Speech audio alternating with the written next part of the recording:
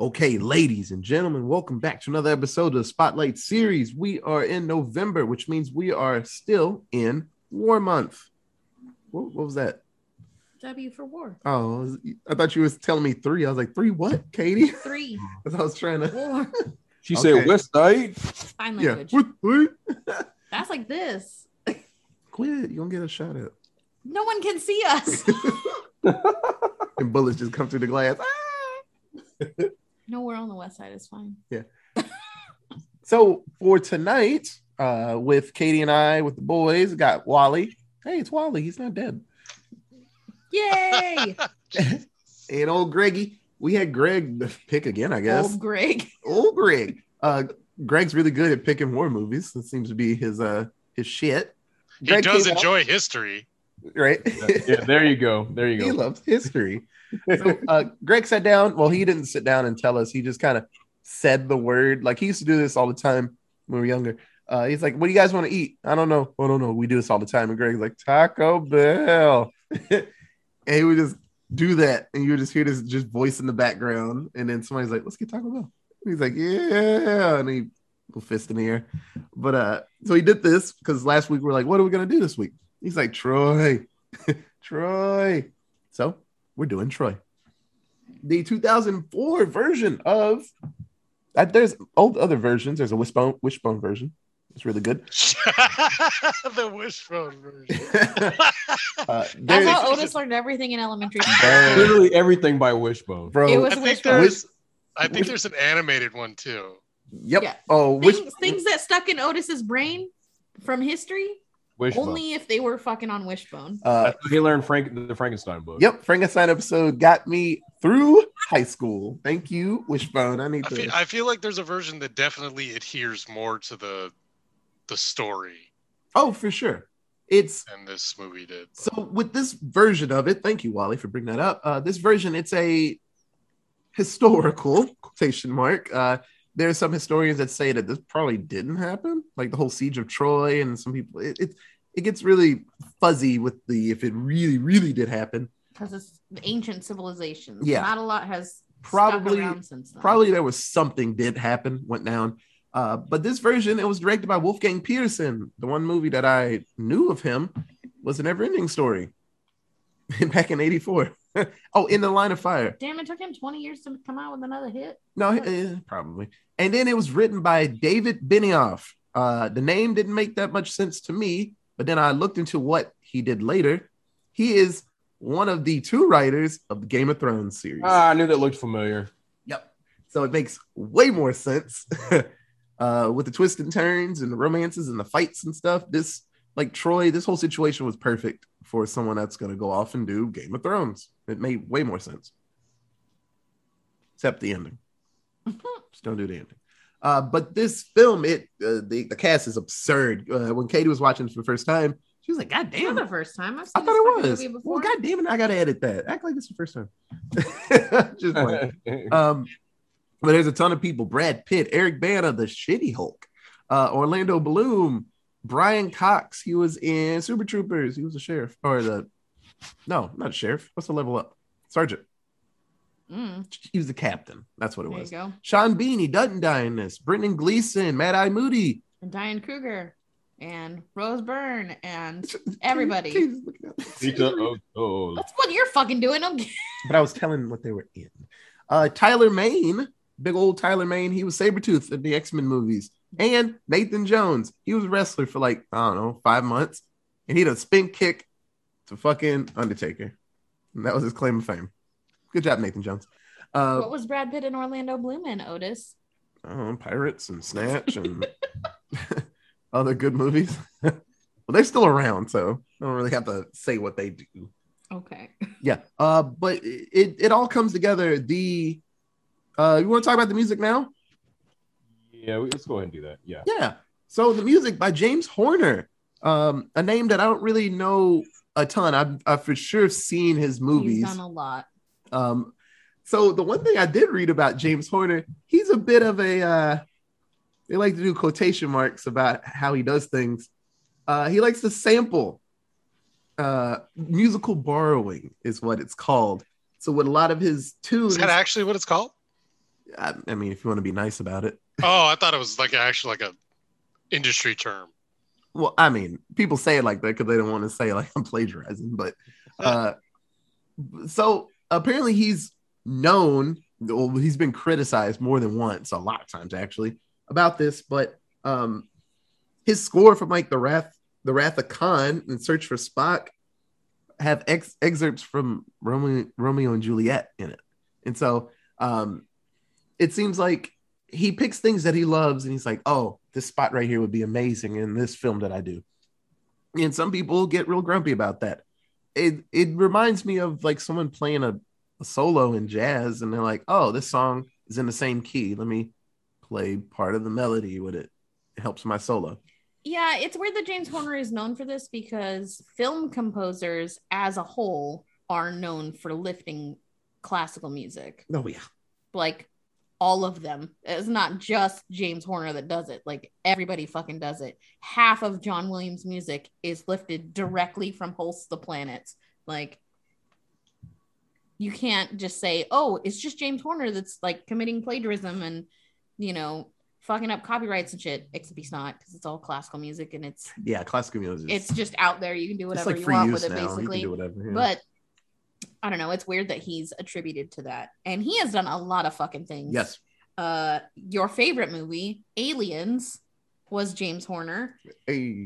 He did the music for Avatar, Braveheart, Apollo 13, The Mask of Zorro, Titanic, The Rocketeer, An American Tail. Hey. Shit. Star Trek 2, you already said that. Wrath of Khan, Field of Dreams, and Beautiful Mind. He's done a crap ton of stuff. Well, this particular one, he didn't do such a good job of, for lack of a better term, masking it or mixing it, or melding it very well with his own original compositions. It's so I will say he wasn't the first person to write a score for this film. The first person got fired after they viewed a screening and they didn't like the score as it was. That person, I don't recall his name, didn't get a chance to rewrite it, was just fired off the spot after a screening, and they didn't like it, thought it was too old school. Yeah. So then they hire him. Horner? It's Horner, correct? Yeah. Yeah. They hire Horner, who had a limited time to write the score for this one. So watching the film, listening to the score, I hear these 5 particular notes, and I'm telling myself these notes sound exactly the same as something, and I could not put my finger on it for a minute. But then he continued to use those same exact 5 notes throughout the score, and at first I thought maybe it was from one of the planets, but then as I start to listen to it more and more, I come to realize it was from Shostakovich's finale of Symphony No. 5. Ooh. And it's the exact 5 notes. And I was pretty confident in it. And then I start to do a little digging and research on the possibility of him using elements from other pieces. And sure enough, he'd been accused of copying Shostakovich among other composers. But it's the exact same notes and the exact same key and pretty much the exact same rhythm, just slowed down tempo wise as that of the excerpt in Symphony No. 5. And here's the thing: you mentioned how in jazz there are quotes where you'll pull a rabbit out of your hat and quickly play something from another piece as a part of your solo. Here's the thing, though. Now, I don't know if I want to call him a plagiarist necessarily. I haven't decided how I feel about that yet. But what I would say is typically a quote happens one time within a solo or whatever standard you're playing in jazz. Happens once. It's like, oh, that was Mary Had a Little Lamb real quick. Well, that's cute. Okay. You hear it the one time and that's it. He, however, that those notes that he pulled, that excerpt that he pulled from Symphony No. 5 is a prominent theme and is reprised constantly throughout the film's score. So it definitely goes beyond just a simple quote, for sure. And Katie, you say that he utilized. He's not the only person that does that. Basically, every person that writes a score with a classical feel to these films does this. What I will say is, well, at least when other people did it, and when he's done it in other films, it wasn't so painfully obvious. Like thematically, it'll give you a reminder of it, but it wasn't lifting the exact same notes and the exact same progression. It was painfully obvious, and it just took me a minute to realize which one it was. So as far as what side of the fence I'm on, as far as is this copying or not, I don't really know, but he did draw from the well far too many times, because he made it basically a significant part of his score based on the fact that he constantly reprised it. I don't know, but Yeah. definitely swagger Jack Shostakovich. Yeah, I think that's the biggest thing with him. From what I've seen, it seems like he's like, hey, this is my favorite part, and just kind of brings it over. Because other people, they'll be like, oh, I'm gonna change the key and change the rhythm up. But if you look at it, that's the same rhythm in this excerpt that I did. But I don't know. He's creative enough to come up with music, but he does love his themes. And if he pulls something, he's like, no, this is important to me, so I'm going to make this important in my song. So it seems like that's kind of the route he's going. But I like James Horner. I didn't realize he did a ton of movies that I actually really like, because Aliens is damn good music. So love that movie. And now that you mentioned these other films, it just brings me to the realization that he has the ability of, Yeah. If he's doing this in other scores as well, I'm not noticing it the way I'm noticing it in this particular film. So Yeah. and maybe the fact that he had to rush this kind of influenced his decision making on this, possibly, but Yeah. who knows? Well, that's like a really hard part about composition as a whole, is like it's really hard to come up with something that's completely original and new and not influenced by other shit you already heard. Oh, yeah. Like, oh, I thought of this really cool line. I'm gonna put it in and I'm gonna listen to it a whole bunch. And then you have somebody else listen to it and like, bruh, that's Mary Had a Little Lamb. How did you not hear it? And I'm like, I thought I came up with that on my own. Like, my bad. Or like, what's the redheaded kid? He did that song. And it was "Let's Get It On" by Marvin Gaye. Oh, yeah. I can't remember his name. Saved my life. Redheaded kid, let's get it on. Ed Baby Sheeran? Ed Sheeran. Yeah.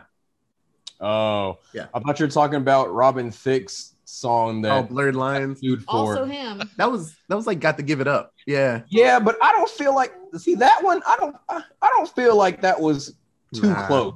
I didn't hear it. I can hear it, but I hear didn't. it. I don't know. I didn't think they were like straight copying it. They were definitely those were definitely not straight Basically copies. Vanilla Ice and Under Pressure. Get the fuck out of here. Nah. Ours is the same. We just added that little bing. Ding, ding, ding, ding, ding, ding. See, it's different. It's different. It's not the Do, same. do, do, do, do, do, do. Difference. There's a difference. Bitch, no, that's still plagiarism. Mr. Okay. Ice, Mr. Ice is exactly the same, sir. Yeah. Okay, you're going to prison, sir. So, but yo, music's I enjoyed it. You know, I've heard better. So, if you don't know anything about Troy, it's based on Homer, not Homer Simpson. The Homer that loves making stories. He made one of my absolute favorite stories, the fucking Odyssey. I love that story, any version of it. Oh, brother, where art thou? Love that movie because it's the Odyssey. But it's based on the Iliad, which is technically the Iliad is like a decade-long story. If you really want to get technical, this movie is like they condensed it to like a couple of weeks because they don't have time to be out here for like years. But it's based on the siege of Troy and just everything that entails in that, because it's twists and turns. There's gods that are joining sides. They're like, I'm all about the Greeks, and they're like, psych, no, I'm not anymore. And Apollo's doing Just confused. way too much work in They're this all story. in Greece. But it's just I know. the gods love certain people, because like Aphrodite's Yeah. all about Paris. She's like, Paris is my boy, and I'm gonna make sure he don't die out here. And so she's just causing him issues the whole time. And Apollo loves all the people in Troy, so he's like, I gotta protect my people. Yeah. So yeah, the Iliad's really fun. I love reading it. And another story branches off from this. So when Odysseus hops on his boat and says, I don't give a shit about Poseidon, I did this on my own, and gets lost for 30 years, we get a story called the Aeneid, which one of the kids, which is in this movie, he gets a little sword and he goes off and saves the people of Troy later on. They end up in Italy, I believe. I thought that was the Odyssey when Odysseus gets on the boat and just says, Yeah, but he don't save people. He's just with his crew. Oh, okay. And they get lost. But the Aeneid, he actually saves people from Troy. Okay. But no, the Iliad's a really cool story. Like I said, twists and turns. It makes sense that they condensed this and made it a little more realistic. Take out the gods, because that'd be a lot to put people in here with magic and saving people, and seeing Achilles with super armor and screaming, and it's just debilitating people. That'd be a lot to see. But Brad Pitt sure does start and punch a lot of people in this movie, so I guess it's the same. But an amazing film. I love it, absolutely love it. So we'll go around real quick. Katie, what do you think about Troy? It's good if you like movies that only have 2 women in them. Does not pass the Bechdel test. Oh yeah, at all. Excuse me, there's 3 women. Sorry, I misspoke. 3 women. There's only 3 women in this whole fucking movie. And that was upsetting and annoying, because if you know anything about the Greeks and the Romans and all of that, they all like respected women, and the wives were like on the same level as them. And this movie just said, you know what? Fuck it. Well, you could say it's more of just like a skirmish that happens. So some situation, there are women around and stuff, but this situation is just about Helen and just shit that goes around around. But even Helen was not looked at as an equal. She was just some pretty bitch that got stolen. Yeah, she was oppressed. Yeah, it's like it's a good action film. I'll say that. Good action film. Greg, what about you? Well, my first time watching it. Fuck you. It really was. I'm not lying about that.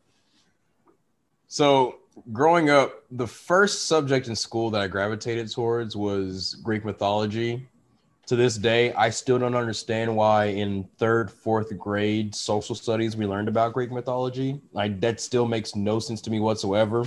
But in any case, when I started learning about Greek mythology, I instantly loved it, and still do to this day, even though I don't really dabble in it as much as I used to. I had to read the Odyssey. I've seen the Odyssey miniseries that was 2 episodes about back in like the mid 90-ish. I think Vanessa Williams was in it or something. Yes. I'm all about consuming all things Greek mythology. And when I was growing up, I did a lot of reading up and studying of the Titans, the gods and goddesses and whatnot. Couldn't get enough of it. So for topics like these, when there's movies about them, for me, the bar is really low for me in order for me to enjoy it. So I was always probably going to enjoy this no matter what. So the fact that they just made it into an action film was just easy pickings for me. I was always going to like this no matter what going into it. I did think when I asked for us to watch Troy, I did think we were going to be watching Clash of the Titans. It took me a minute to realize. So I kept thinking, like, wasn't there a sequel to this? And I was looking up and couldn't find a sequel except for like a Netflix series. And then realized, oh, I guess in my head I was thinking we were gonna watch Clash of the Titans when I said Troy, but it was still good and I still enjoyed it.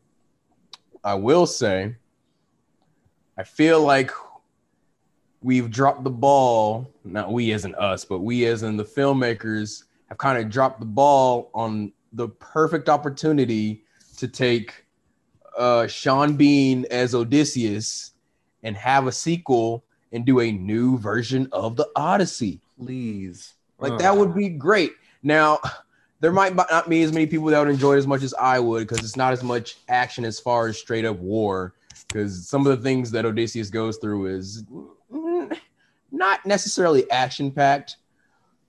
Even though he does go off at the end when he kills everybody in his temple when he gets back home. But I just think it would have been fun to see Sean Bean reprise his role as Odysseus, but then go through what Odysseus had to go through on his journey back home from the Trojan War. I thought that would be a great sequel, and we can still do it. Dang it, I'm pushing for that. Yeah, I don't know how. I'll send some emails. I don't know to who. I'll send some tweets out. I don't know. I think it should happen. That'd be great. That would be great. And his stock's even higher now because he was Ned Stark, which I didn't realize until today. So why not? But I love this, and I look forward to watching Clash of the Titans also eventually. Wally, how about you? Favorite character? No, just how would you think about the movie? Oh. I think I've seen Troy like 20 times. Jeez. I've seen it a lot. I've seen Troy a lot. And I like the core story, the original story. And I was disappointed the first time I watched this because it didn't have the mythical elements with the apple and everything. Yeah, there's nothing magic. There's no magic in it. It's very literal. And they humanized all the right, like, I mean, they kind of imply that they believe, that there's a magic and a mythical nature. They imply it. Yeah, they believe, but there is no appearance of that in this film. Even the horse was like, I thought the horse that they use in this movie was a really good example of like, look, it's made of wood and it's got seaweed hanging off of it, and it's very worldly. Like, you know, whenever you read this before this movie ever came out, and I read this as a child, I was a child,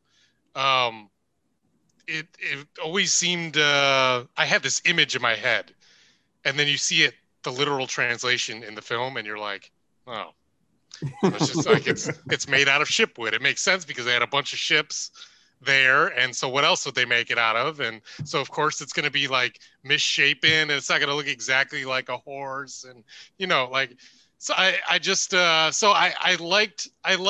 only appreciated what it did like later on.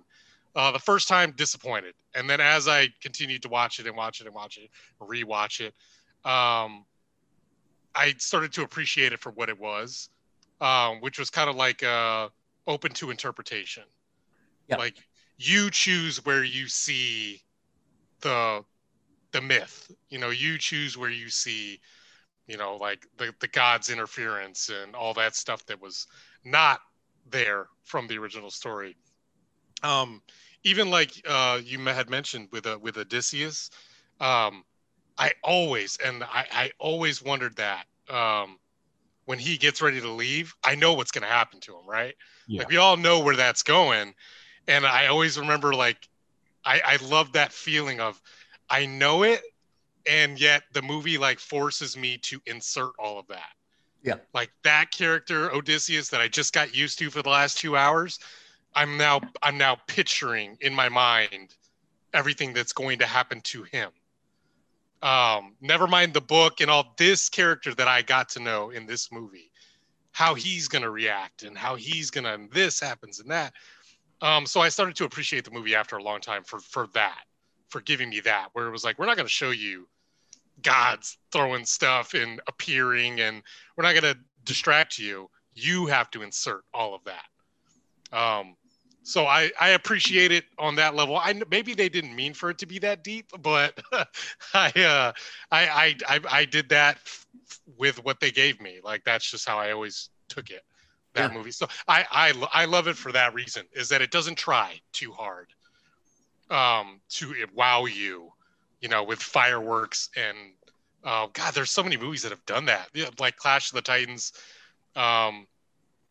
God's glow, and like it really like takes over. You know, it doesn't leave you, and there's no room for imagination there. Yeah. They show you everything that you could imagine in that situation. But this movie like really made your brain work. It was like a book. It was like watching a book. You know, books don't give you the images usually. They force you to paint the picture in your own mind, and this movie did that, a lot of that. And I liked it. I liked it for that reason. Yeah. Like it. Still like it. Yeah. No, it's just like what everybody else said.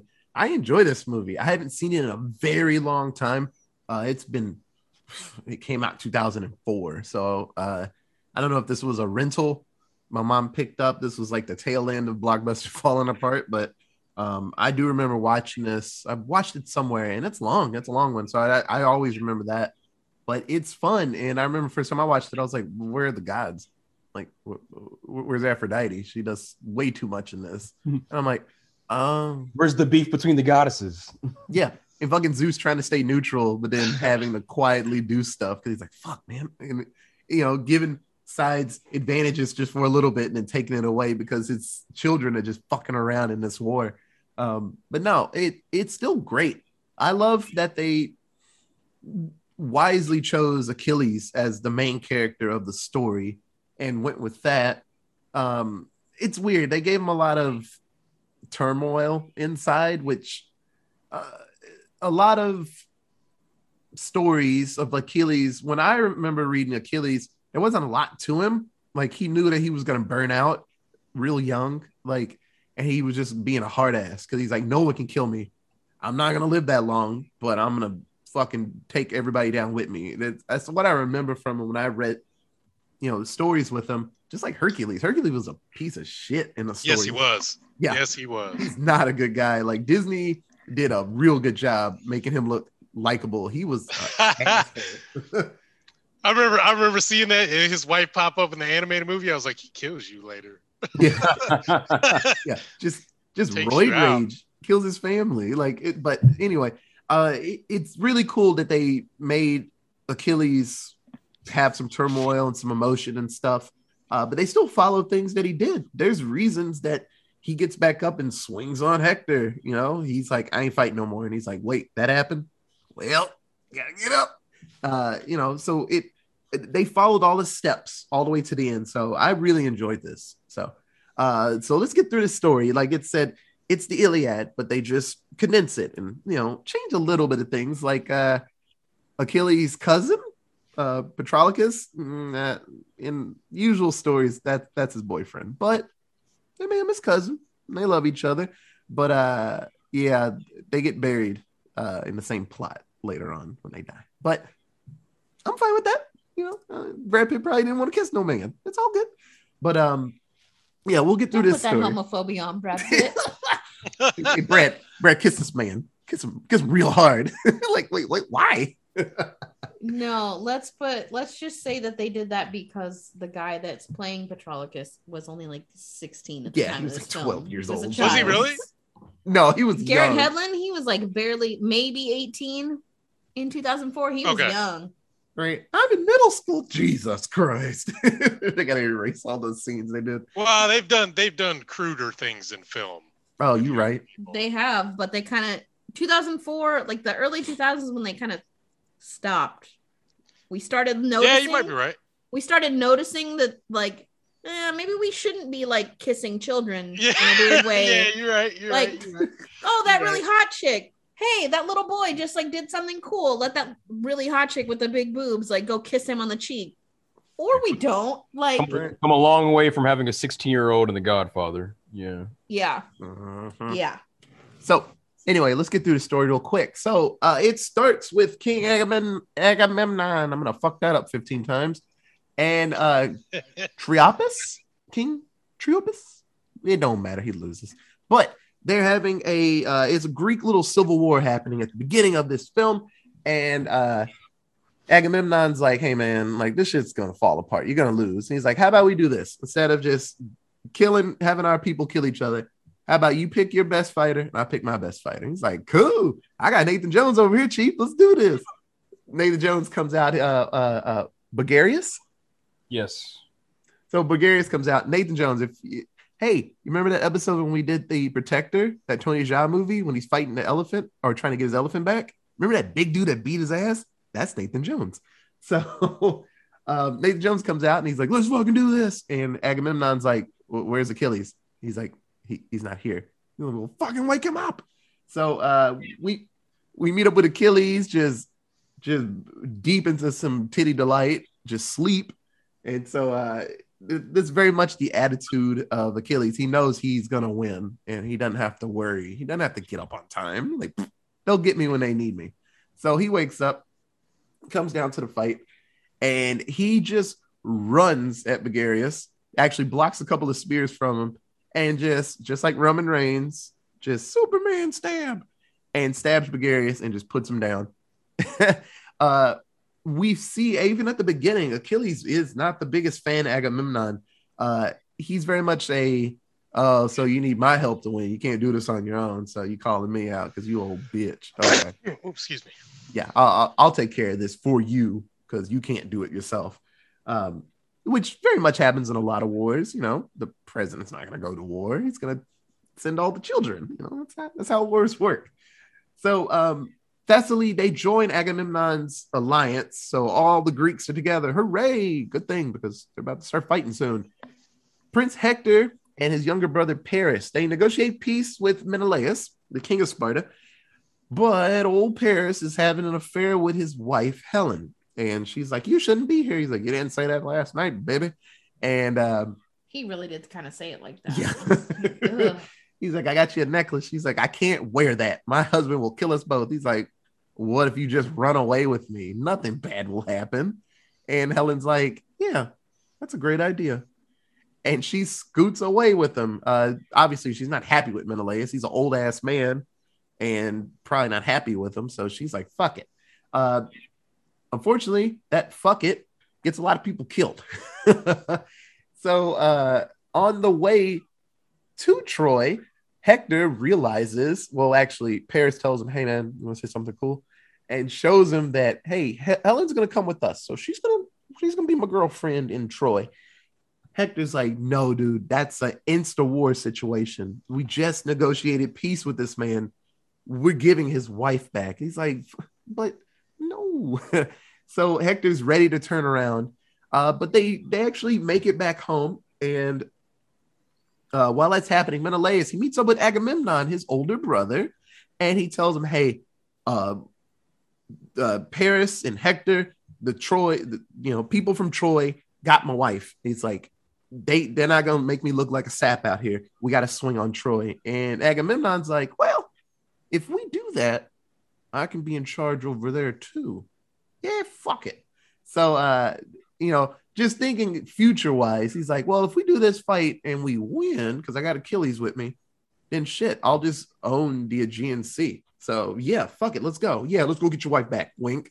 He gives no shits about that woman, but it just cause means to an end. So Agamemnon actually has Odysseus persuade Achilles to join the fight because he gives no shits about anything Agamemnon's involved in. And so old Odysseus, the smart guy in the group, he actually gets him to fight for him. He's like, well, you're not fighting for him, just you're part of the group, bud. Like, and so he brings his cousin Patroclus, is that his cousin? It's his cousin. Yes. He brings his cousin with him, and he tells him, like, well, you're not really going to do that much fighting, but I'm going to bring you with me. So he heads off. So in Troy, King Priam, so Paris is like, hey, here's my new girlfriend. And it's like, oh, that's Helen of Troy. Oh, shit. Okay. Well, you're very beautiful.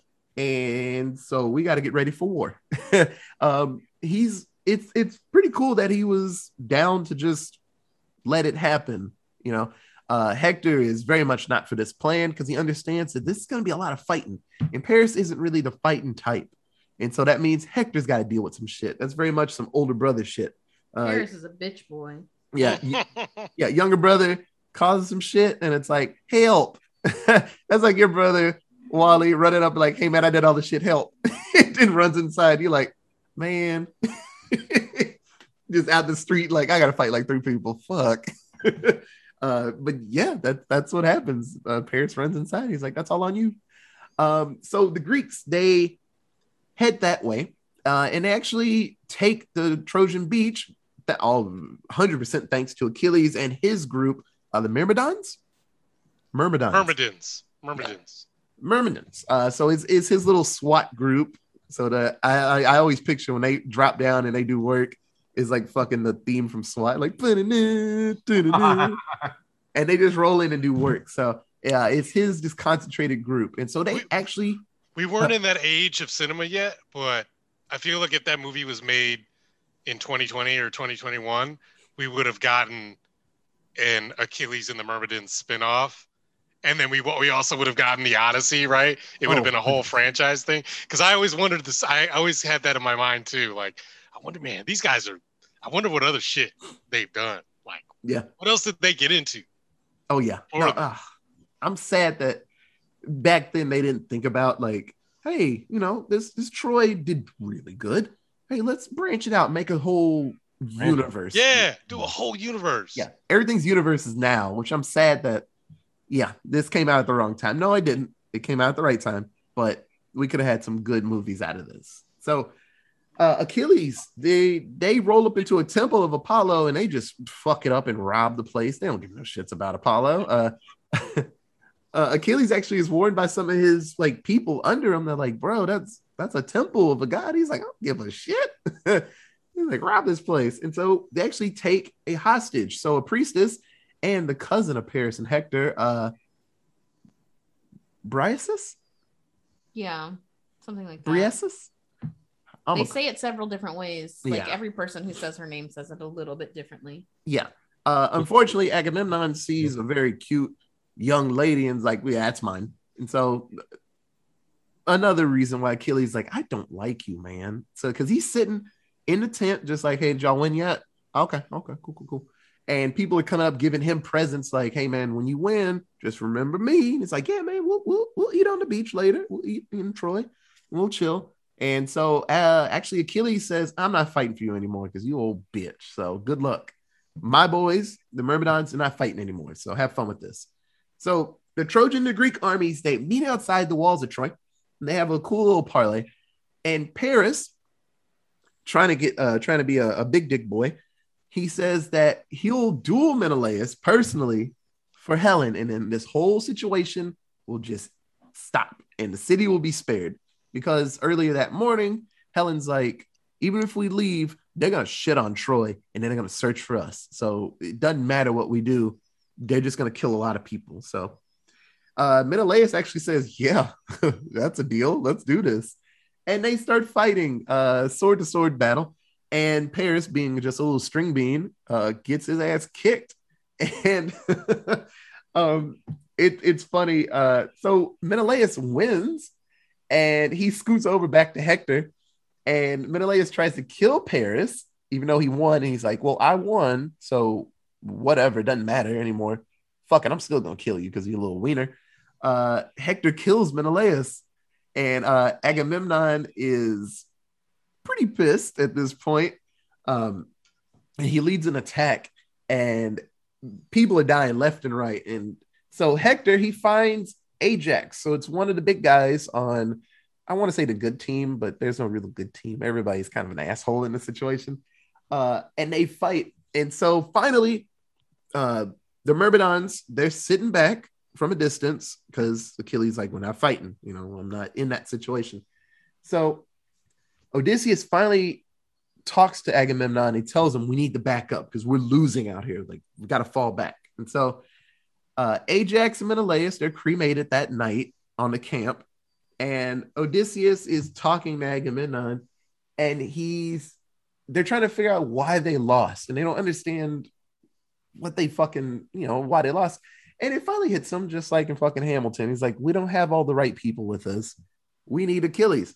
So after Achilles saves Briasus, call it Bree, from the men, because Agamemnon didn't give no shit about Bree and just let her be with the dudes. And they're like, hey, let's rape her.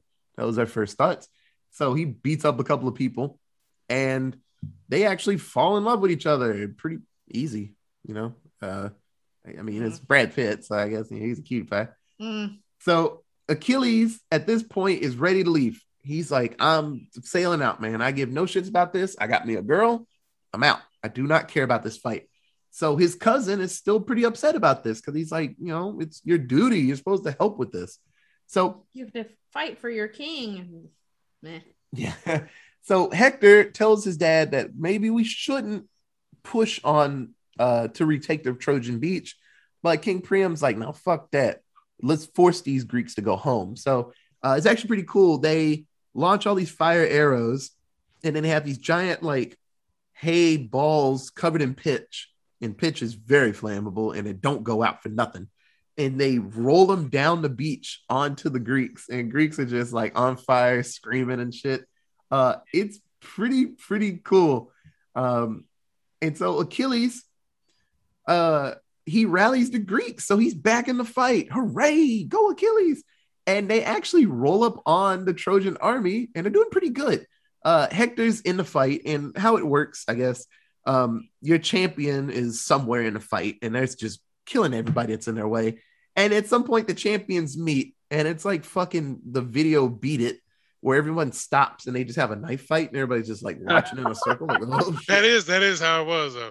They were really close. That circle was like 5 feet wide. Like Yeah. They're like, oh shit, right on top of each other. yeah, they finally saw each other. Oh shit.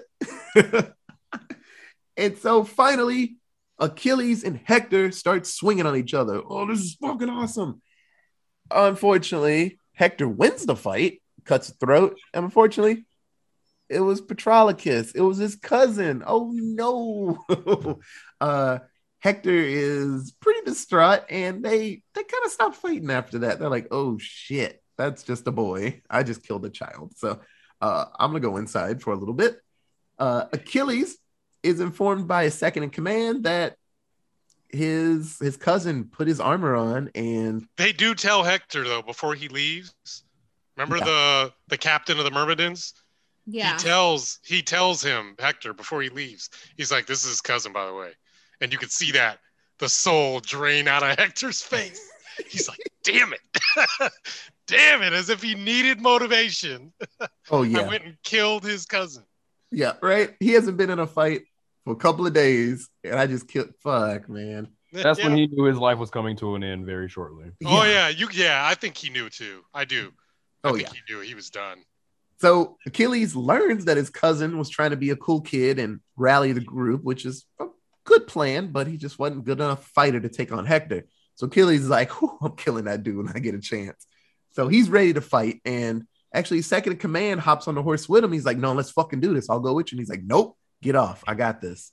So Achilles heads off. While this is happening, Hector shows his wife a secret tunnel under Troy that gets you out, and you're by this waterfall outside of the city. And he's like, okay, so whatever happens tomorrow, I just want you to know I love you and I love that baby. And when shit gets real, you need to get as many people as you can into this tunnel and get the fuck out of here. She's like, what's going to happen? Like, they're not going to get in. Yeah, you should just be ready to get into this tunnel. Like, where are you going to be? Yeah, you should get into this tunnel later. He understands what's about to happen. Achilles, the next morning, he arrives outside of Troy, and he just keeps screaming Hector's name. And Hector is like, he looks at King Priam. He's like, yeah, Dad. So, yeah, this shit's kind of wild. So I hope you're happy with all of this.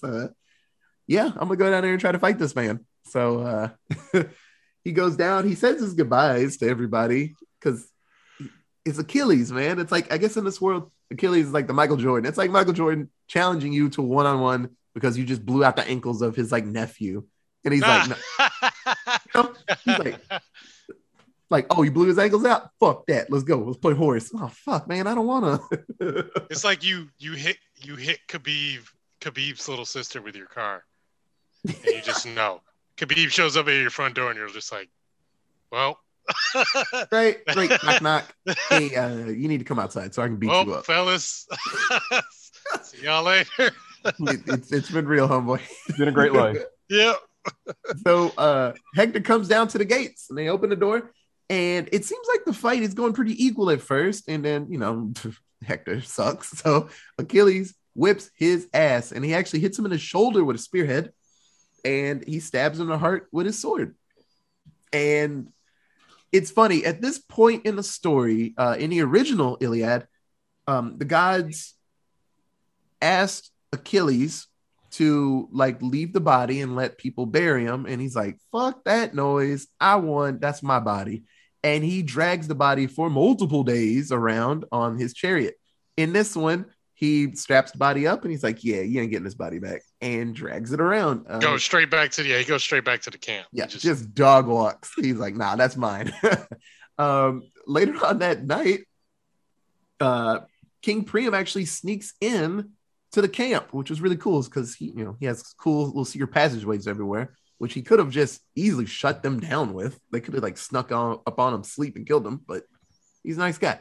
So he actually gets Briasus to come back with him, and he wants a 12-day truce so Hector's funeral rites can be held in peace, and so don't have to worry about people trying to sneak up on him and swing on him. So Achilles says yes because he respects Priam's bravery for coming into the camp at all. He's like, you brave as fuck, bro. Like, I like the cut of your jib, bitch. Yeah, because you should be dead. So they head back. So Agamemnon, he really wants to take Troy at this point because a lot of shit's happened and it's starting to get a little dicey out there. And so Odysseus like, I have a plan because he's the smartest guy in the room. And they build a giant horse as a gift. He's like, so we are leaving because the camp is just full of disease because, no one's wiping their asses here. So we got a disease on the beach. So we're gone. But here's this sweet ass horse that we made for you. We love you. Bye. They make it look like all the Greeks are gone and they abandoned the beach. And so Paris is like, nah, man, that's stupid. We're not bringing that home, are we? He's like, no, man, it's a gift. It's a gift from the Greeks. He's like, that's really dumb. We shouldn't do that. He's like, we should burn it. That's what we should do right now. He's like, nah, you stupid Paris, get out of here. So King Priam brings the horse into the city. And oh no, a Trojan scout actually sees the ships later hiding in the cove, but they light him up before he can tell the city. And then, boom, all of the Greeks inside of the horse emerge, and Achilles is up front. He's like, we shitting on this place. And that's what they needed. Yep. And they run around. They are killing people left and right. And this is called the Sack of Troy. And that's the one thing they needed because Odysseus realized that the walls are hardcore and we can get past them. It would just suck a lot and a lot of people would die. We have to find a way to at least get a few people in, some good fighters, then they can cause damage, get the doors open, and then we all can get in. So yeah, they take full advantage of they know that those what's that council that the king has around him? They know that they're a bunch of spiritual, and this is totally gonna have an effect. Give them a thing to worship, that's meant as a tribute to the gods, and they're gonna go for it. They're gonna go for it. Paris tries to tell him, stop. This is dumb. This is what are you thinking? This is just a thing that they built. Don't bring it in here. Yeah. Hey, what do you know? You lost your fight. Shut up. So shit's going down. Hector's wife actually makes it to the tunnel with Helen, and they're guiding the Trojans safely through the tunnel. And Paris gives the sword of Troy, the special sword that he almost left outside after his like botched fight. He gives it to a little boy named Aeneas. Hey, and he tells him to protect the Trojans and find a new home. That's the beginning of the Aeneid. Hey, and so that little kid goes off and becomes a hard ass. Well, good for him. Everything is just falling apart, and they are defending. The last remaining defenders pull a little last stand in a room, and it don't mean shit because the Greeks are just running in just full fucking speed, and it's just shitting on them. So the Greeks are in, they're destroying stuff, and Paris escapes. He's actually a really good archer. He's doing work on soldiers. Because he was Legolas. Yeah. I guess when he was Legolas for the last 3 years of his life, so yeah. I would hope Orlando Bloom can fucking shoot a goddamn bow. I guess when you're bitch made, like arrows back in that day is a bitch made weapon. If you're a man, you fight with a sword or you just swing on people. It's a long distance weapon. Yeah, but in a one-on-one fight, that's bitch made to use an arrow back then.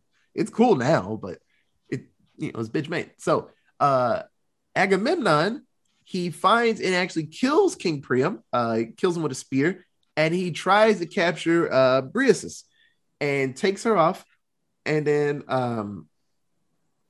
let me see. Does Briasus? Yes, she kills Agamemnon with a knife. Yep. Yes, I was trying to remember. And then Achilles fights his way through the city and actually finds her, and she's about to get killed by two soldiers. He's like, well, this chick just killed fucking Agamemnon. Like, let's stab her. Yeah. And he actually kills them, and he's like, well, I love you. Let's get out of here.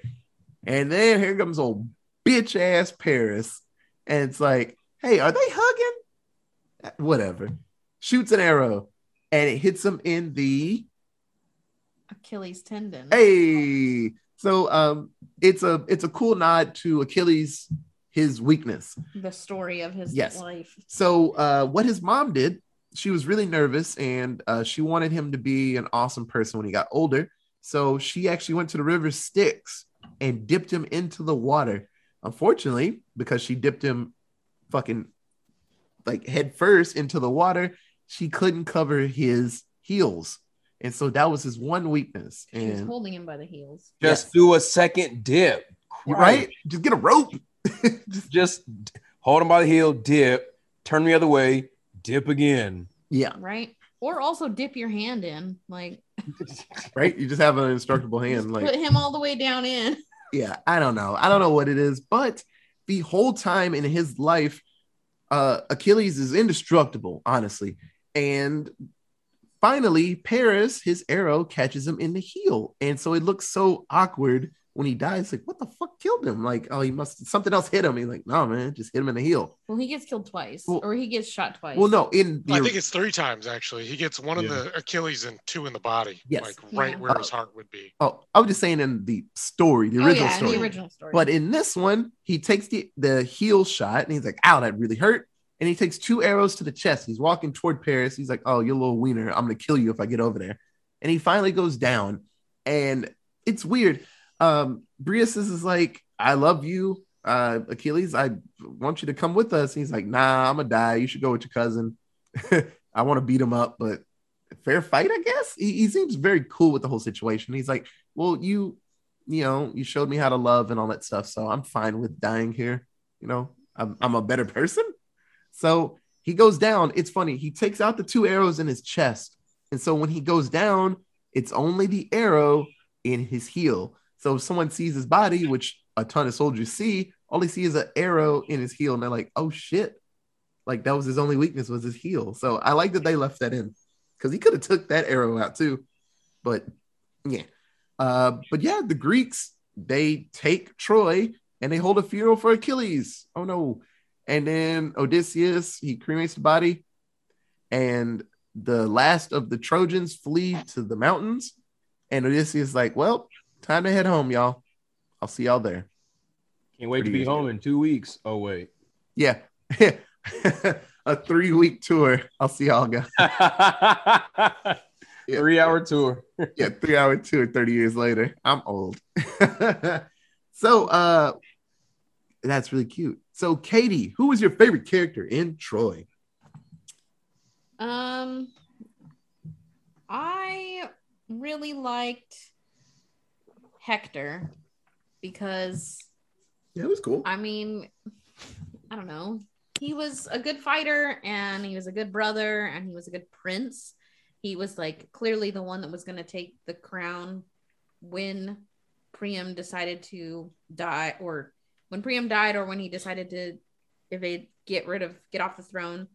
And he was like the brother that actually paid attention to shit, because I know that both of the princes would have had to deal with combat fighting and all these different things because they're expected to lead the army, but Paris didn't do shit. And Hector was like, clearly he was fucking paying attention. He was ready to go. He was ready to fight. And yeah, he laid it out all on the line to protect his family, his brother, his city. Even though Paris was out here fucking up the whole time. So I liked Hector a lot. Greg.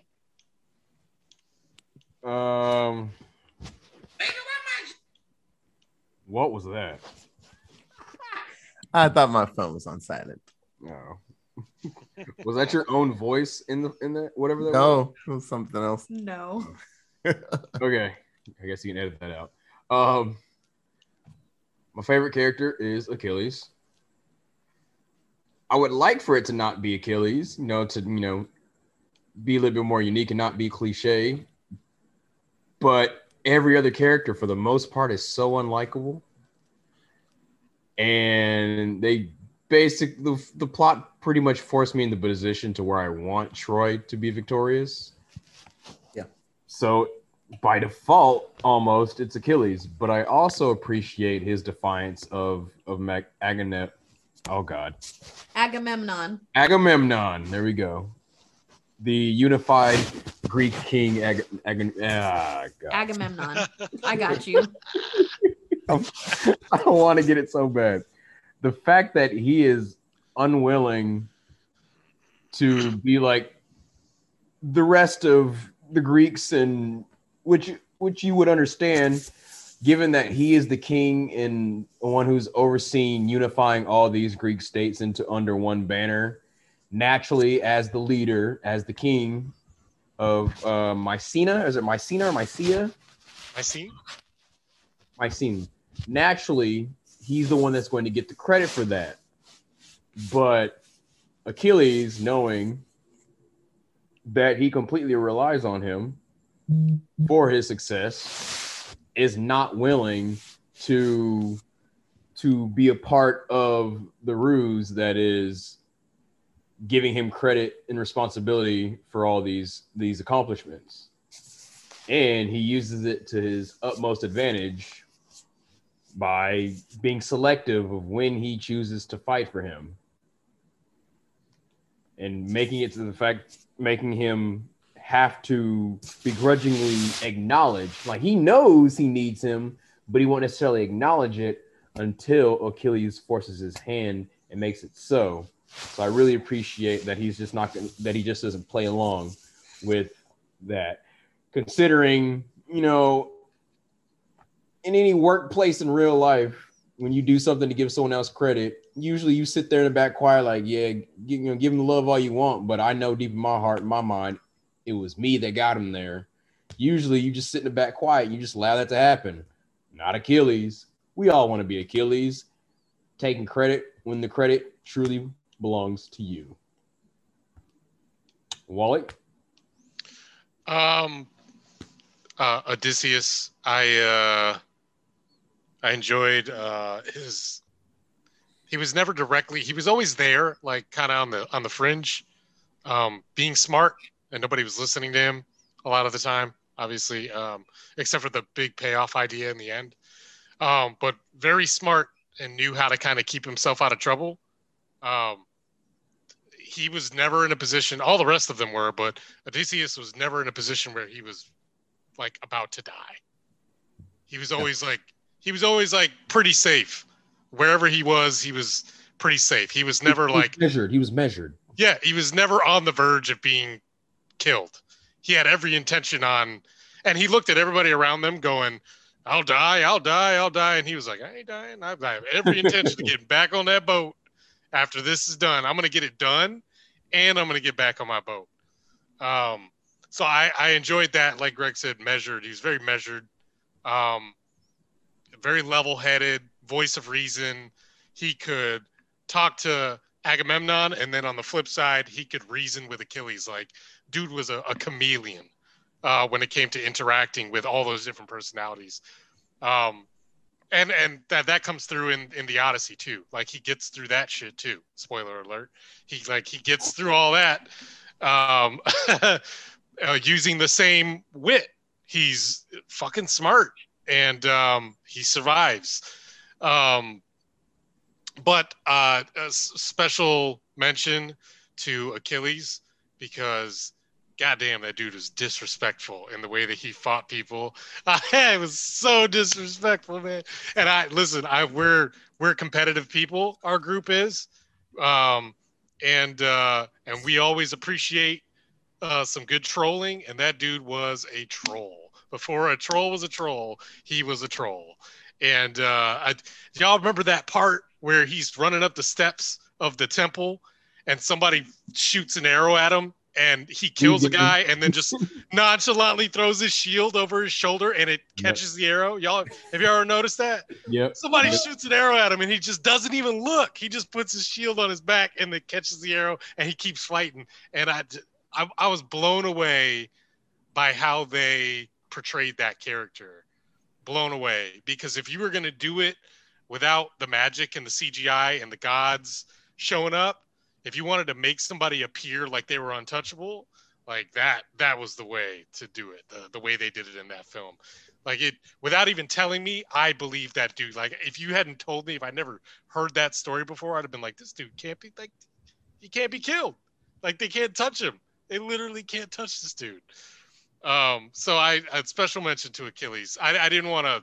It's an easy character to like, and I kind of like the cerebral approach to the story that Odysseus had. So I lean more that way, but I can't not mention that Achilles was out there. Even Hector, best warrior in the film, next to him, he was like toying with that dude. Tripped over that rock, and he was like, "Man, get up." Get up. A rock's not going to take my glory. Yeah, I'm not going to let a rock be the get up. I'm killing you on your feet. God.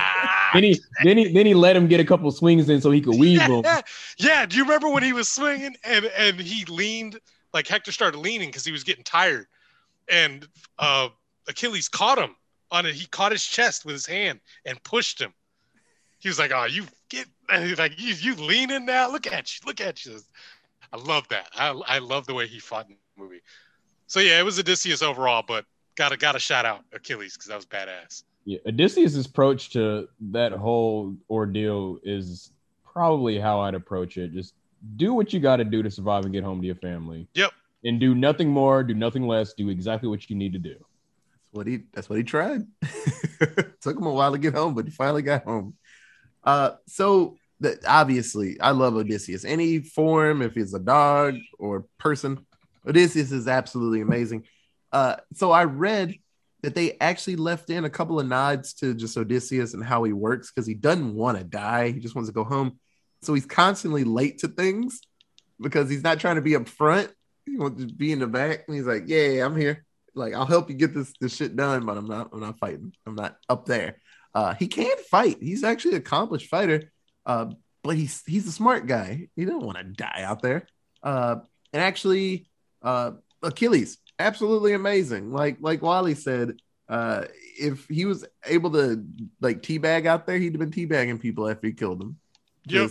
If that was somebody and dip down 2 times, it just keep going. But I actually liked Achilles, his right hand man, Eurydos. Yeah. He was really fucking cool. I liked him a lot. It's funny that he has a deal with Achilles, and he tries his best. And when he finds out his cousin died, he like swung on him, and he's like, "Why'd you let him go out?" And actually gets mad. He's like, "Why'd y'all fight without me? I told you we don't fight." He's like, "But we thought it was you. We thought it was you, man." He's like, "Bah." He gets really pissed at him, but then he understands. He's like, "Oh, he was in my armor. Okay, all right." And y'all wanted to fight, so it makes sense that the second you see me in, they're like, "Fuck it, let's go." But he was a really cool guy. I absolutely loved watching him deal with, the all-star. So like the second in command, when you have an all-star, you're working for him. It's just like, how do you keep up with somebody like that? So I thought that was really cool. So Katie, who was your least favorite character? The sexism of this story and the lack of women in this story is absurd. Like, not just the fact that like Priam didn't have a wife, like visible, like there was no queen of Troy. I guess, but still. And then there was only the 3, like Paris's girl Helen, Hector's girl, I can't remember her name right now, and Andromache, and fucking Achilles' girl Briseis. Like, that was it. Nobody else had any women. You're telling me that all these kings running around the Greek countryside without women next to them, fanning them, feeding them grapes, like just being whores. There were no women. There were no women there, like to ask questions of. Like this movie tried to do, I think, what 300 did accurately. I think the way that King Leonidas in 300 like talks things over with his wife and involves her in the conversation is more accurate, at least for all the things that I've read about the Greeks, ancient Greeks, more accurate to what actually happened in this fucking movie. Like, these women weren't shit. None of them knew how to fight. None of them were brave in any way. They were just like, well, I gotta cry. Bye. It was like 3 hot girls and then everyone else was dudes. It was kind of absurd. So that was my least favorite thing about this movie. Well, have you read that every portion of Greece was like that? Because No. I do remember in high school they made a big deal of having us compare like the culture of Athens versus say Sparta. So just curious. No, I haven't. So I don't actually know.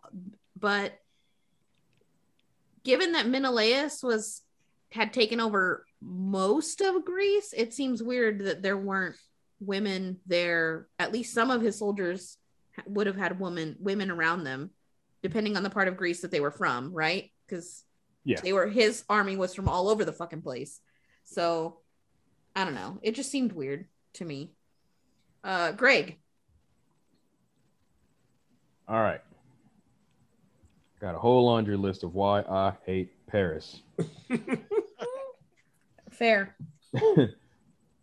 First of all, you got to remember that this is 2004, and this is a time, at least the girls that I was friends with at the time, were all about Orlando Bloom. Yeah. Yep. And I feel like guilty. And I feel like despite how cringy and just useless and catastrophic this character is as far as the causation of all that goes wrong in this film, that those people, I don't recall anyone, myself included, watching this film back when it first came out, but I feel like had we been discussing it back then, those very girls have just been like, oh my God, he did it for love. It's just, Orlando, ooh, he did it for love. How could you fault him for that?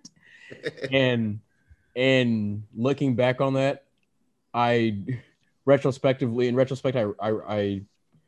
I resent those girls for that, even though this never even happened. I just imagined it would have. So I somehow have this delayed anger towards something that didn't even actually happen.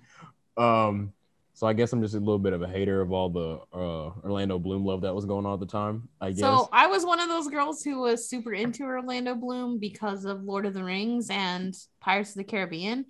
And when this movie came out, I was not one of the girls you described, like, oh, he did it for love. I was upset that they cast him in the part in the movie that was just trash. Like, Paris doesn't do shit in this film. And specifically in 2004, Orlando Bloom was like the biggest, besides Brad Pitt, the biggest name in this fucking movie. And he had like this minuscule role where he was just bitch made the whole time. I was like, this sucks. That was dumb. Yeah, but you built different. Some of the girls I knew back then, I feel like would have excused that, and it would not have mattered because he was just on their screen. And it doesn't matter. Well, he could have shoot. Orlando Bloom could have been Dexter had they released it in 2004, and they'd have been like, oh my God, Bloom just killing for folks. Oh, it's so dreamy. What's such a dreamy murderer? I mean, you're right. That's fair. That example came out of nowhere. I do not know where that came from. But obviously, the most obvious reasons, look at what you started. All of this. And clearly, based off of discussions in the plot, he's done this before in different areas that they visited and fought in and whatnot, where he meets a girl, falls in love, or rather is infatuated with them and whatnot. But for some reason, this one's just so different to where you have to just risk everything, your family, the livelihood of your city, all of this for this particular one. Out of all the ones that you have seen and will see in the future, had you not taken Helen with you, you just had to screw everything up based off of this particular infatuation. And Peter O'Toole over there, they just get home and Peter O'Toole swears up and down, oh, this is different. How do you know? Based off of what do you know that this love is different and it's worth fighting for and going to war for? Bull. Complete bull. Also, he clearly does not understand geopolitics. For him to believe that this whole duel idea of his is going to work where, well, if I just go have a duel with old boy, her husband, then whoever wins, and then there's no need for a war. Come on. When they try to tell him at this point, the concern is more than just Helen. The concern is protecting Troy from being taken over. Yeah. Because Agamemnon cares little for Helen and more about being opportunistic and taking over more land, taking over more nation states. But that was just beyond old Paris's pea brain. And then after making the move and making the decision to bring Helen to begin with, throughout this film, he wants to do everything in his power to make sure that he dies and doesn't actually accomplish what he supposedly wanted to do, which was be with his love for the rest of his life by going into the duel. Or at the end of the film, when he has the opportunity to escape through the tunnel, no, you go, baby. I'll see you again, either in this life or the next life. Please. If you're going to screw things up royally by bringing her to Troy, then do it with conviction, okay? Do everything in your power to make sure you stay with her. No, I'm going to risk my life because all of a sudden I have guilt and I want to get some valor and glory and do the right thing. No. You already done screwed things up. Make sure you stay with Helen and make sure you survive at whatever cost, because you done all this already. So what are you doing trying to risk your life? He needed a little bit more of Odysseus in him. I think I'm done. I think I got it all out of my system. But dishonorable mention to Josh Groban for being on the soundtrack. The second it played, Katie's like, oh, they're gonna say something about that. And the second it played, I was like, oh, I'm gonna say something, and Katie is not gonna like it.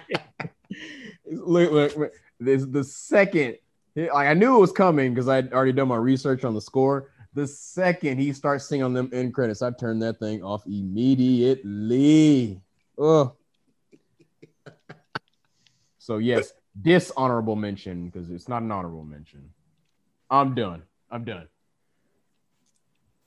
Hey, Wally, who's your least favorite character? Paris. I didn't. The character didn't really serve the motivations that they tried to establish. Like, he wanted to be honorable and taken seriously, right? Like, that's kind of what he was trying to convince her of. Like, I'm honorable. You should, I'm worthy of your love. And then he spent the rest of the movie like not doing things that reinforce that. So like I feel like even when he volunteered to fight Menelaus, I think he knew that Hector wouldn't allow him to die in that fight. Oh yeah. So even when he's sitting there seemingly accepting it, I think he knew. And I say that because after Hector gets killed, Paris never comes out from behind the city walls. He doesn't fight really anymore. He stays inside, and when Troy gets like overtaken, then he pulls out his bow and he's shooting people from a distance and shit. And it's like I just never felt like that character, for all the things that he said he wanted to do or be, the way he spent the rest of that movie was anti that. And I hate character development like that.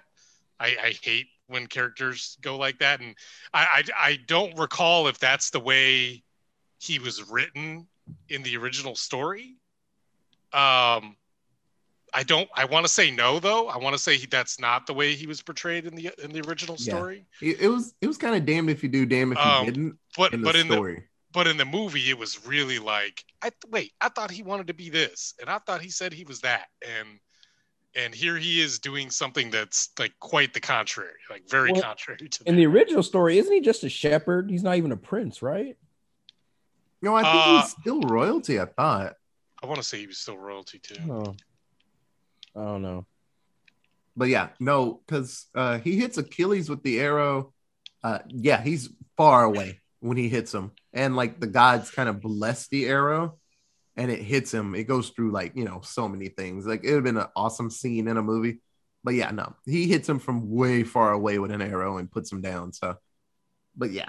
No. I know we threw the term bitch made around. I mean, that's for lack of a better, like pretty much what it is. Bitch made character, man. He just doesn't have a warrior's hair on him. Even the way he avoided the final blow from Menelaus, it wasn't a danger roll. It wasn't like a quick weave of the head. It was a turn and crawl. Ugh. He's not about that life, man. He ain't about that life. So accept that and just stick with Helen throughout the whole film. Quit trying. That's what I'd have been doing. Been all up on That's her. what I mean. Yeah, 1 foot in, 1 foot out. I'm a fighter. Wait, no, I'm not a fighter. I'm brave. No, wait, no, I'm not brave. It's real confusing. The way he conducted himself, and even in the way he killed Achilles was kind of, because his cousin was sitting there telling. It was like he didn't hear her. I mean, literally and not literally. He just didn't seem to hear her. She was trying to tell him, like, stop, Paris, stop, and he was like, this is my moment. And it was just like, it's not though. Like it's not. Like he didn't even come here for that. Like so I mean, kind of fitting in that way that he didn't pay attention to reason, right? No logic or wisdom. He just kind of did whatever he felt like doing.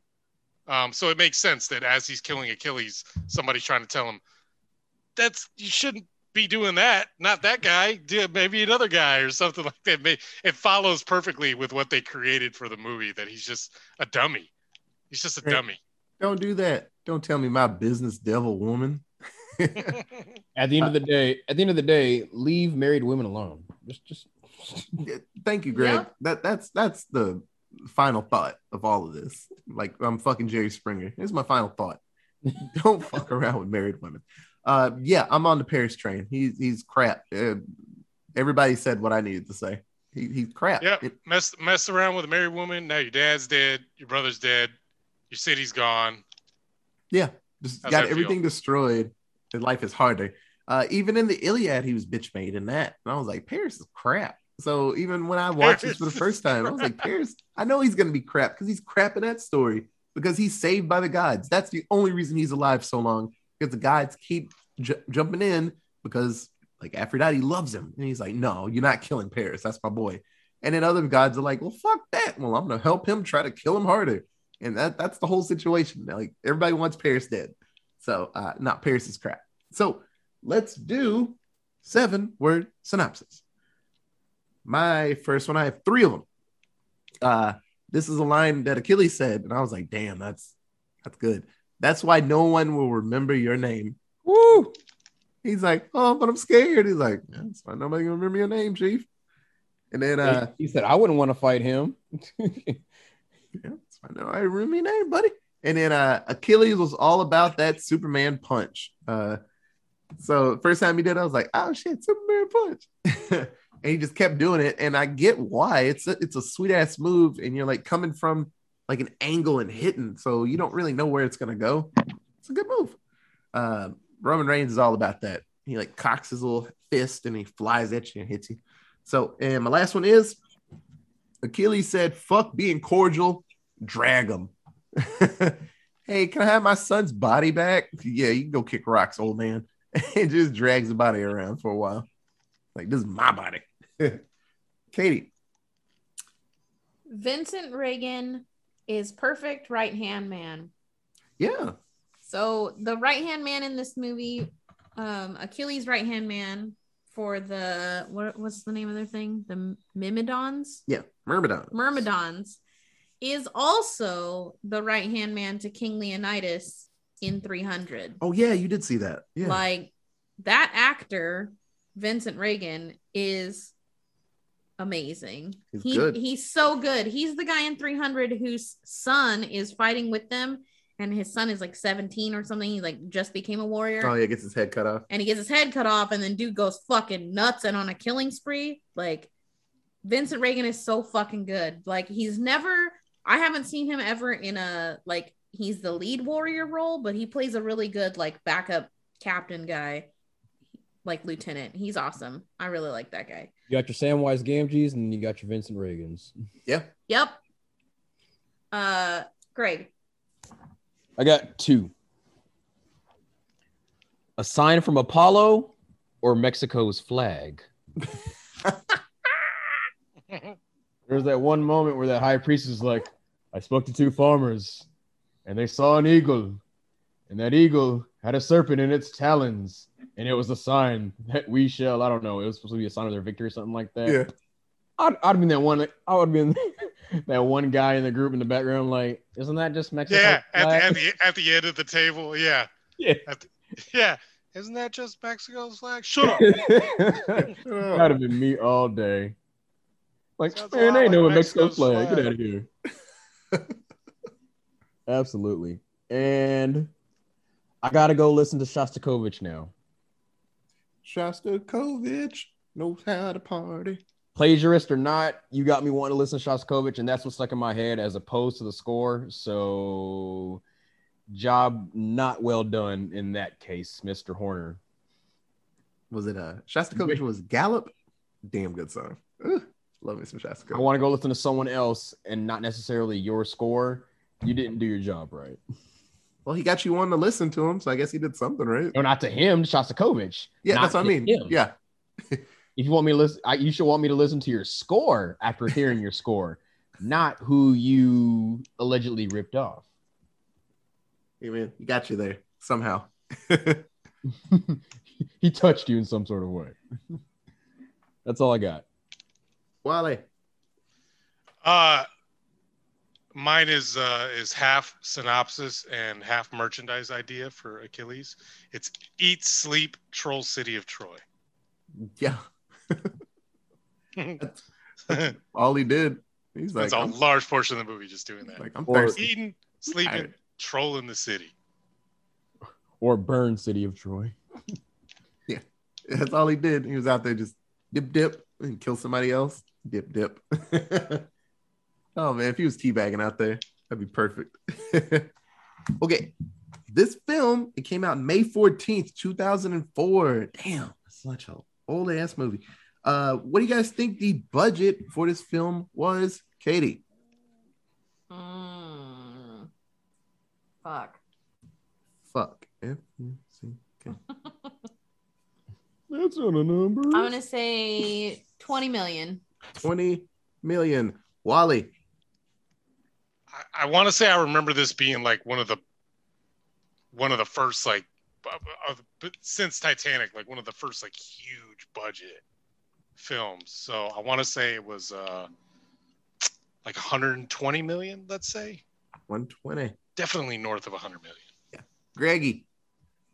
So when me and Wally are on the same podcast, and we get to this portion, there are Oh, two. God. There are 2 ways. Totally forgot. There are 2 ways that I irk him.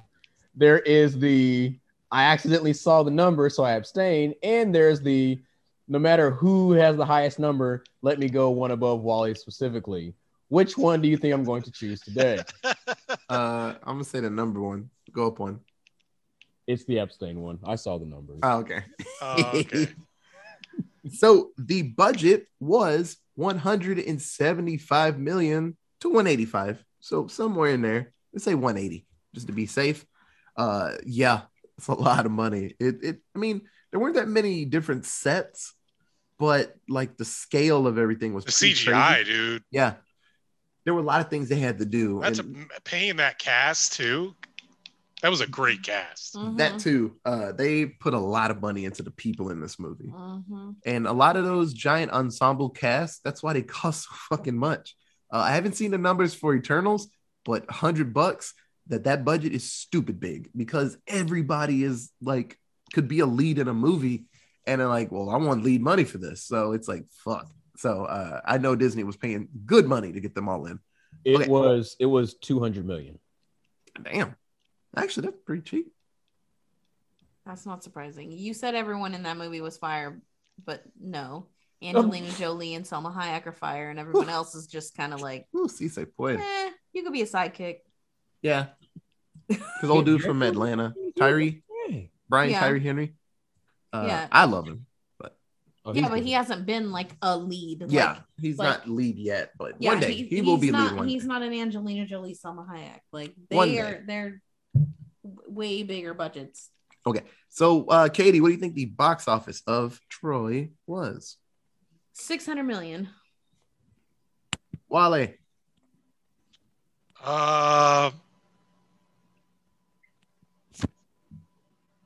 Let's say 570 million.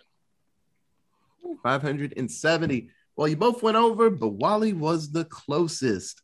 The box office was $497 million. That sucks. That sucks. Yeah, it's pacing wise, it's like double, maybe almost triple. No, not even almost triple. No, it's double and two and a half. Yeah, 2.5. Everyone, there were good reviews for it. It's just the movie was a lot, you know. It did really good, but it did way better in other countries, you know. Which is shocking. It grossed 133 million in US and Canada, and then 364 everywhere else. So I guess Americans, we were like, it's cool. Hey, you know, I know those people. But I everyone know else, those people. Yeah, it's like the Terminator movies. They do here, but other countries are keeping those Terminator movies going. It's not Americans, it's everybody else that's like, fuck yeah, Terminator. We're like, Terminator, you know, Oh. Yeah, we're like over it, and the rest of the world's like, this shit is awesome. Yeah, other people like, this is fucking great. But no, all the reviews seem pretty solid. So Peter O'Toole, King Priam, he actually at a film festival, he spoke negatively of the film, and he said he walked out of the film 15 minutes into a screening. Really? Yeah. He criticized the director. Yeah. Oh, the director. Yeah, he called him a clown. So I guess he didn't like how the movie came together. There was probably a whole bunch of stuff that Peter O'Toole shot. Oh yeah, like probably cut. That was meant to be at the beginning and then just didn't get put in. And Peter O'Toole was just like, man, fuck this. I feel like every actor wants give me a 4-hour film so that I can have like an hour of screen time. And it's just... Well, I mean, this movie was fucking close. 3 hours and 16 minutes. Was it really? It's the longest film we've ever reviewed. Yeah, that's the director's cut length. I've seen the director's cut. I guess I enjoy it to the point where I've never even thought about how long it is. Yeah, I actually wasn't bothered by like the length of the movie. It didn't hit me. I will say I was sitting there for a while. I was like, damn, it's been going for a bit, but I wasn't like, God damn, man, it's 2 hours. Yeah, you know what the feeling more so was like, I wish this had another 2 hours on it. I feel like it goes by too fast. It's such a cool battle, and a lot of things happen. So. Oh yeah, so freaking cool. It was enjoyable. That trailer scene is what got me. The one where they zoomed out and there was like 1,000 fucking ships. Yep. That was in the trailer. Like they kept zooming out, and I was like, look at all these ships. Oh, it's fucking great. So, does anybody have anything else to say about Troy? Menelaus caused a whole war just so he could kill his wife that left. Menelaus? You put that on Menelaus? What? I mean, Menelaus didn't want to look like a fool. You said Menelaus started the war. Paris started the war. Paris started the war. Helen decided that her husband wasn't good enough, so she left him for somebody Helen else. Started the war. So she left him for somebody else. Her husband got big mad, started a whole war. Big man. I'm big man, y'all. Let's start a war. Isn't that a message of a royal decree? I'm Actually, big mad, y'all. It could have it was pretty much in the hands of every character at one point or another. Mm-hmm. You know what I mean? Like, I understand Helen's motivations, but she could have, although none of us would have done that. She could have also not cheated. Paris could have not suggested that they run away. Menelaus could have not wanted so badly to have control and revenge that he goes after her. And Agamemnon could have been like, it's a woman. There's plenty. Go find another one. Or he didn't have to make a whole found war. Somebody else. Yeah. Yeah. He could have done that. Though I'm pretty sure the war doesn't happen without Achilles. And if Achilles wasn't busy chasing glory, he could have been, even his mom tried to tell him. Yeah, it's like, you're gonna die here. Yeah, go have fucking children. You go over there, you're gonna die. I'm a prophet. Like, I see things. You die if you go over there. And he was like, glory. And he went. Yeah. Like, it was in everybody's hands at one point or another, pretty much, to stop it. And they all said, no, we want to fight. Yep. Yeah. Even Hector. Hector could have taken her back. No. I'd rather you die than the city dies and I die. Yeah. Yeah. Yeah. Yeah, that's a problem when everybody wants smoke, man. Everybody wanted to smoke. Everybody wanted to smoke. That's the problem. No, not everybody can have it. Someone's got to go down. Paris and Menelaus should have just fought it out while they were at Menelaus's thing. Nah, that wouldn't have been fair. They never would have let him leave. Yeah. Oh no. Even if he won, even if Paris won, he ain't leaving. That's fine. Troy would have survived. Meanwhile, he understood that instantly. Like, yeah, no, that ain't a fair fine. fight. Troy no, would have didn't they survived. kill Didn't they kill the emissaries, the message carriers? Yeah, didn't probably. they kill them? Probably. I feel like, or was that another movie? Oh, in 300 they did. Yeah. Okay. Yeah, 300. Yeah. Hey man, we just brought the message. Well, you shouldn't have came, man. Spartan kicked down a hole, bitch. I feel bad. Madness. Yeah, I just brought the message. Well, you can die too. Oh, no. You know what movie I'm thinking of? I was thinking of Kingdom of Heaven, which also passed away in a blue minute. Damn, I haven't seen that in a hot minute either. So, if you have any other cool fun facts about Troy or Greek mythology, you can tweet us at Allentown Pod. We have an email. It is AllentownPresents@gmail.com. put a tune to the first one. I did. Allentown Pod. It was weird. I don't know why I did that. Allentown Pod. Allentown Pod. Pod. So we have a Facebook. It is Allentown Presents. So, like always, thank you so much for listening. We'll be back next week with another war film where time's moving. It scares me. Thanksgiving's going to be here in like 5 hours. And then Christmas will be here in 2 days. And then it'll be a new year. It's scaring me how fast time is moving. But we're getting there. It's scary. I didn't realize we're halfway through November already. It was bothering me. Yep. But yeah. So we'll be back very soon with another war film. Okay, bye guys. Bye. Bye.